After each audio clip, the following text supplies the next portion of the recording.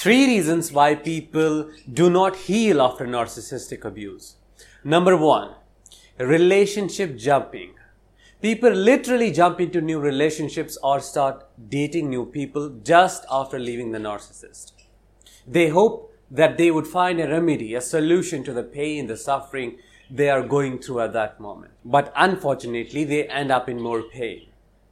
Because at the point when they leave the narcissist, they are most vulnerable. They need support. And people who are narcissistic look for this vulnerability. So there is a big chance that you will end up in abusive relationship if you enter it just after leaving the narcissist. Number second, people do not seek help.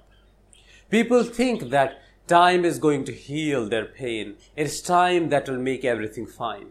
But unfortunately, they do not know that what they have been through was extremely traumatic. And whatever is traumatic needs resolution, needs healing, needs assistance. It's very important to get professional help, to get some kind of support, to heal from those nightmares, that anxiety, that obsessive patterns of thinking, that pain, that inability to trust people. It is not possible to fully and completely heal on your own. So seeking some kind of help and assistance is very necessary. Number three, reality invalidation. Most people do not understand the dynamics of narcissistic abuse. So it's very rare that they would understand what you have been through.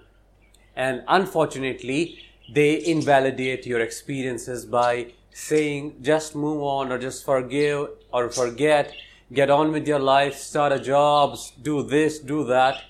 No one would suggest that take your time, deal with what you have been through and seek help. This invalidation demotivates you towards healing for real.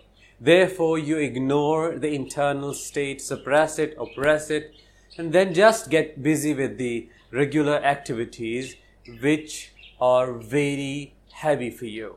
It is very important as a trauma survivor and as a survivor of narcissistic abuse to have someone to validate your reality, to hold the space where you can be safe, where you can express what you have been through, what you are feeling, what is going on inside. It's very important to have someone who understands what exactly you're talking about. If you and your experiences are invalidated again and again, it is highly likely that you won't heal properly.